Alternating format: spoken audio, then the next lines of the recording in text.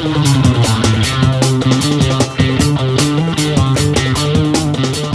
Fire 88.5 2 Triple R. You can find out more on my Instagram at Quiet Fire Radio.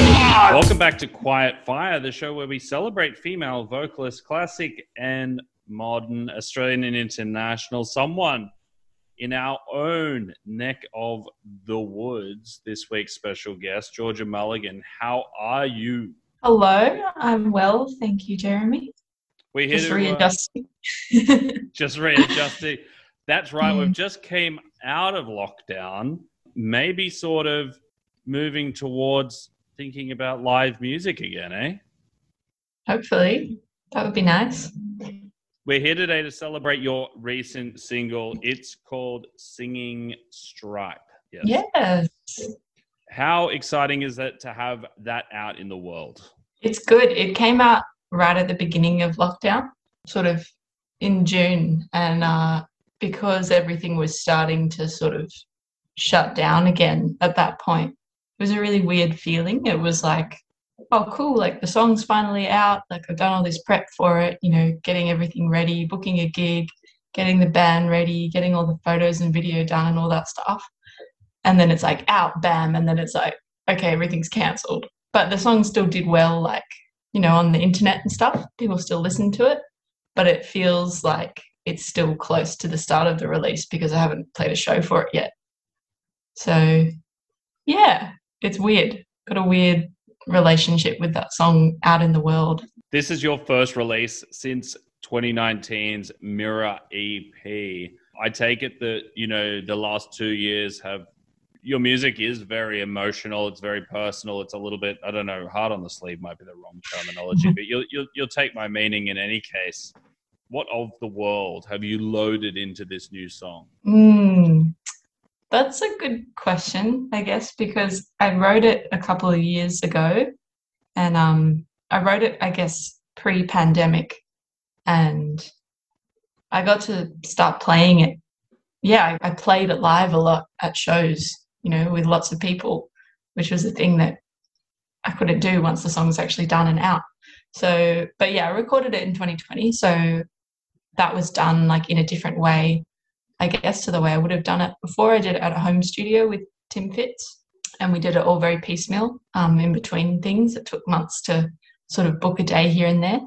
So yeah, I think 2020 was a difficult year. So there's definitely a lot more desperation in that recording, I think, than probably was even in there when I first wrote it. Like, I think the performance is actually pretty like intense. So yes, maybe that's what that is. Yeah, you're not wrong. The performance is incredibly intense and you sort of, it is, you know, you refer to this other you figure in it quite a bit.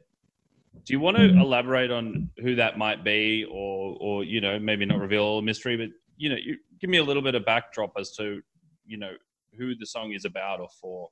Yeah, it's changed because it's been a couple of years. But I think when I first wrote it, I was speaking to kind of like a friend, but kind of like myself and kind of like my, you know, my figurative partner. My, like the you is like this love figure, but it's also myself, which is kind of like most of my songs are sort of both to this like object and also speaking to myself at the same time. Like the perspective kind of shifts and it can shift within one phrase sometimes and only I know really what it means. So yeah, it's kind of like if you wish that I were different, if you wish that I were different and I wish the same of you, I hope that someone wise would tell us what to do. Basically would tell us the truth, is basically saying, you know, I hope that a friend or a trusted person would tell me if we were really going wrong. You know, I hope that, I don't know where I'm going with this. I'm sorry, it's been a while. I'm totally lost.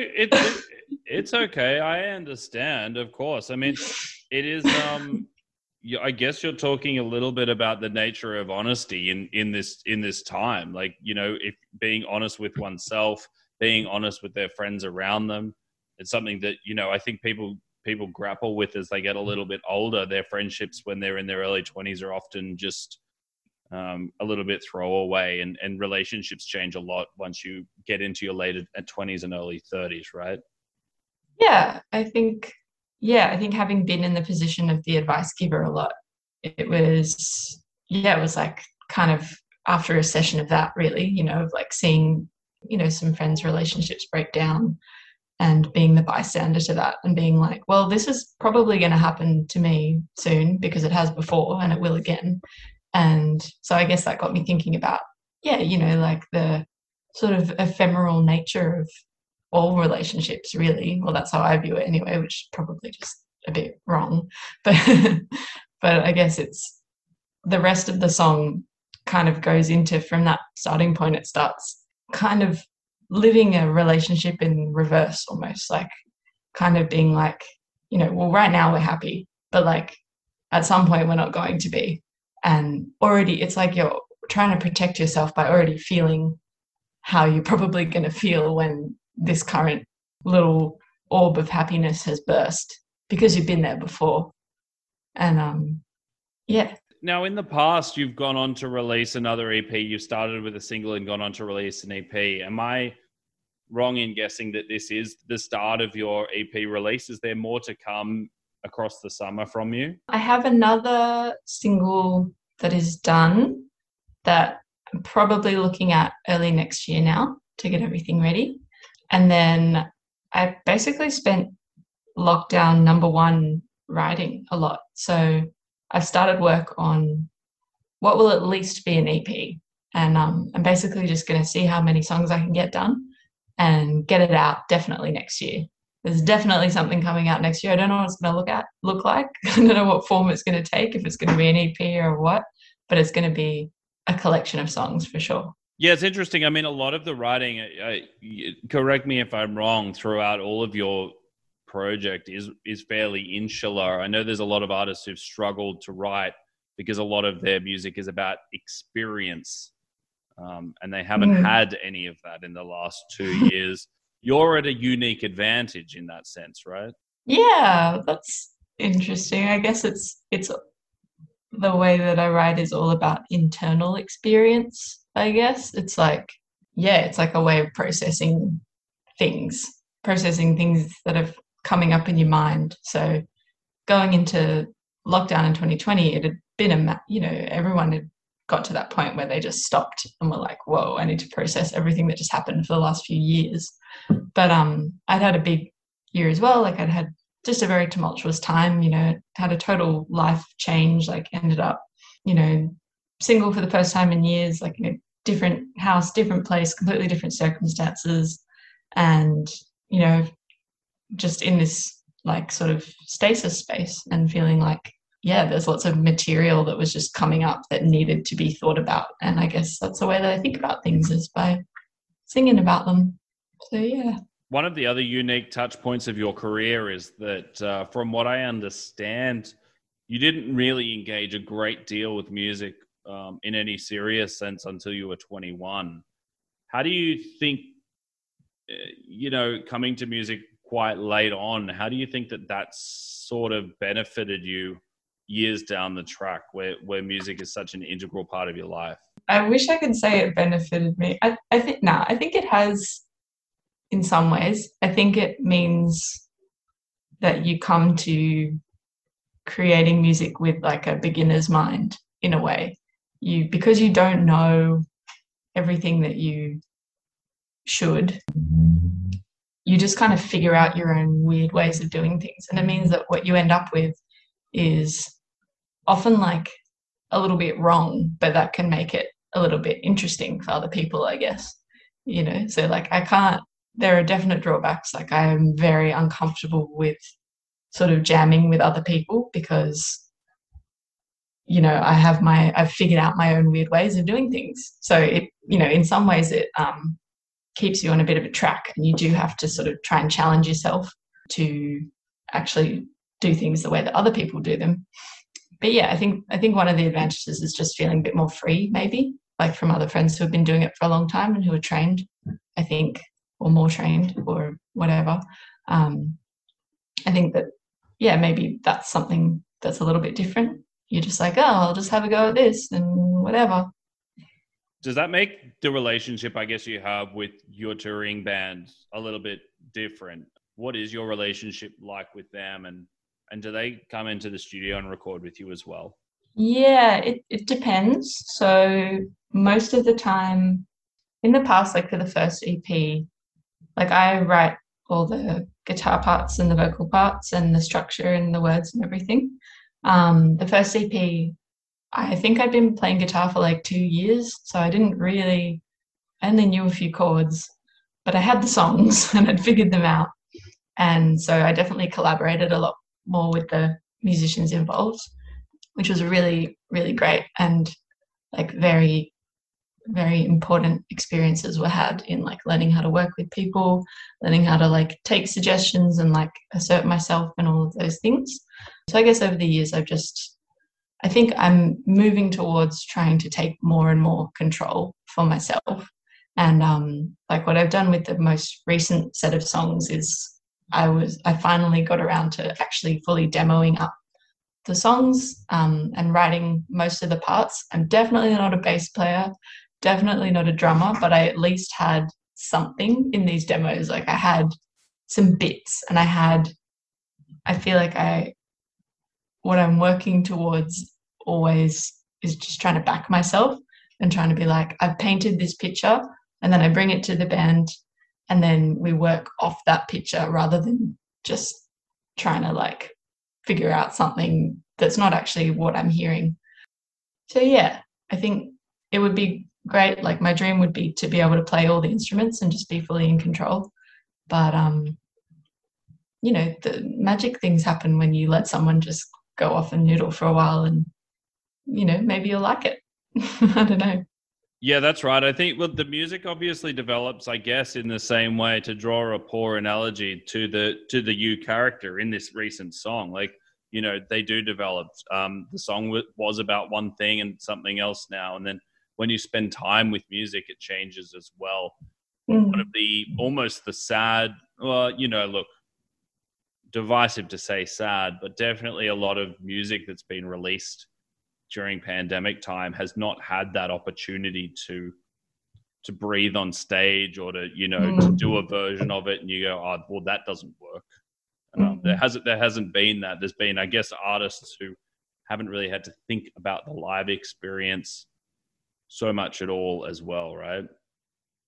Yeah, I think that would be really hard. That's actually probably what I'm finding more difficult because with Singing Stripe, I had it kicking around for ages and had played it live and sort of felt really comfy with it in that way. When I went into the studio, it was just like laying it down, like this is how it goes and like getting the right performance. But with the songs that I'm working on at the moment that I wrote in lockdown and that have been recorded without really being played live, yeah, there's definitely this weird feeling of like, is this undercooked?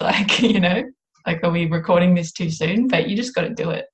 So yeah, I think it's definitely a weird feature of these times. Now, where do you sort of, just in a personal chronology, and a little bit's got to be taken into account of you starting a little bit later as well, but the project is, sort of 5 years old now in terms of releases. The first EP, Our Bloods Apart, 2016. Yes. For you to look back and sit down and listen to Singing Stripe now, I know you said you weren't entirely comfortable with it or whatever, but just as someone passionate about songwriting, where do you think you're at on that journey? As a technical songwriter, but then just also as an artist who's trying to, find peace through creation. Where are you at? Oh man, I wish I was somewhere as profound as that question could lead you to go. Nah, I think I still, the impulse is still the same. Like the thing that makes me want to write the song is the same. Like it's like an uncontrollable impulse. It's like something has to come out. But I think I definitely have developed more discipline. I don't think I am disciplined, but I've developed more because I had none. So, and like discipline in terms of just sitting with the discomfort of a song that's not finished or working a little bit, just giving it a little bit more of a chance before chucking it in the bin. And I think, yeah, I think I write, no, I think I'm writing with different, like weird, I'm gravitating towards some more like weird chord combinations and slightly stranger with my structures, I guess, because when I first started writing, it was kind of like you tend to sort of reproduce what you've heard a lot. And yeah, I hope that the new songs will have a bit more weirdness in them. I think they're all pretty weird, aren't they? In their different ways. But yeah. I guess the other part, just as a preface for those listening, you did have a bit of a breakthrough as well. Was it 2016 you won some sort of prize with the National Youth Broadcaster? And that led... Oh, yes. that led to getting to tour alongside a bunch of other, much bigger names in Australian music. Spending time alongside those guys as well would have assisted both creatively, but also your confidence in your creativity as well, right? Look, you'd think so, but when you have low self-esteem, anything can fuel that fire. Nah, it actually was. It has been. I have had some actually pretty crazy opportunities for, my lowly self. Really, like getting to play. Yeah, the Triple J Unearthed thing was like getting to open fairgrounds, and I just I got to like. Even though we played first, we were still backstage. I was still standing next to Aldous Harding in the line for the toilet. That was pretty cool. I couldn't make eye contact with her because, I was just too in awe. But like things like that are pretty amazing. And then I guess getting to like play as part of Julia Jacqueline's band over the last couple of years on and off has been incredible as well. And she's definitely very inspiring as a friend and as a musician to watch her working and to see that, you can talk about writing and inspiration and all this stuff, but really a lot of it is just having a work ethic. And I found that very inspiring as well. Yeah, you're absolutely right. It is interesting to see that because, of course, a lot of artists, they get desperate at the start and then they have a little bit of luck and then, let's say the riders backstage provide too much temptation and the career doesn't keep kicking. It is just about hard work. It is absolutely just about hard work. Georgia, thank you so much for joining me today. I really, really appreciate it. I know there isn't anything official, but is there any sort of temptation, any sort of suggestion of some live shows coming up that you might be able to suggest? What's the word? Yes. Please tell me. Yes, I have confirmed now actually that I'm going to be playing on the 30th of October at the Factory Theatre, which it's called the Halloween Hoedown, and it's a country western Halloween themed inner west bands extravaganza. It's going to be mostly outdoors, I think, which is cool, so you can stand up and drink a beer. And it's going to be like with Babatha and Morrison's and lots of cool country bands, and for some reason I'll be there too. I'm also going to play at the end of November in Newtown at the Marley Bar. So, yeah, that should be cool. I'm nervous already. Where would I go if I wanted to find out more about your project and those gigs? Because I'm keen on checking out that country music thing. Cool. It's on my Instagram. I have a Linktree situation that I should be more diligent about updating. But I'm pretty sure that one at least is on. So, yeah. So good. Yes. So do check out Georgia it's called the Halloween Hoedown. It's at the Factory Theatre. You'll be able to get tickets online, obviously through the Factory website, all of the standard channels. It does look like a lot of fun. I've been talking this week about the fact that there's been a little bit, but I haven't really seen a lot of good live music stuff coming out. I feel like people were just a little bit tentative over the last week. So it's really good to see this stuff coming up. I believe, as our overlord would say, that they will still be allowed vertical consumption at that particular event, which sounds like a lot of fun. to take us out, would you like to give me an introduction to your new single, please? Sure. Hi, this is Georgia Mulligan, and this is my new single. It's called Singing Stripe. That's perfect. Thank you so much. I appreciate your time tonight. It's been awesome. And yeah, hopefully I do get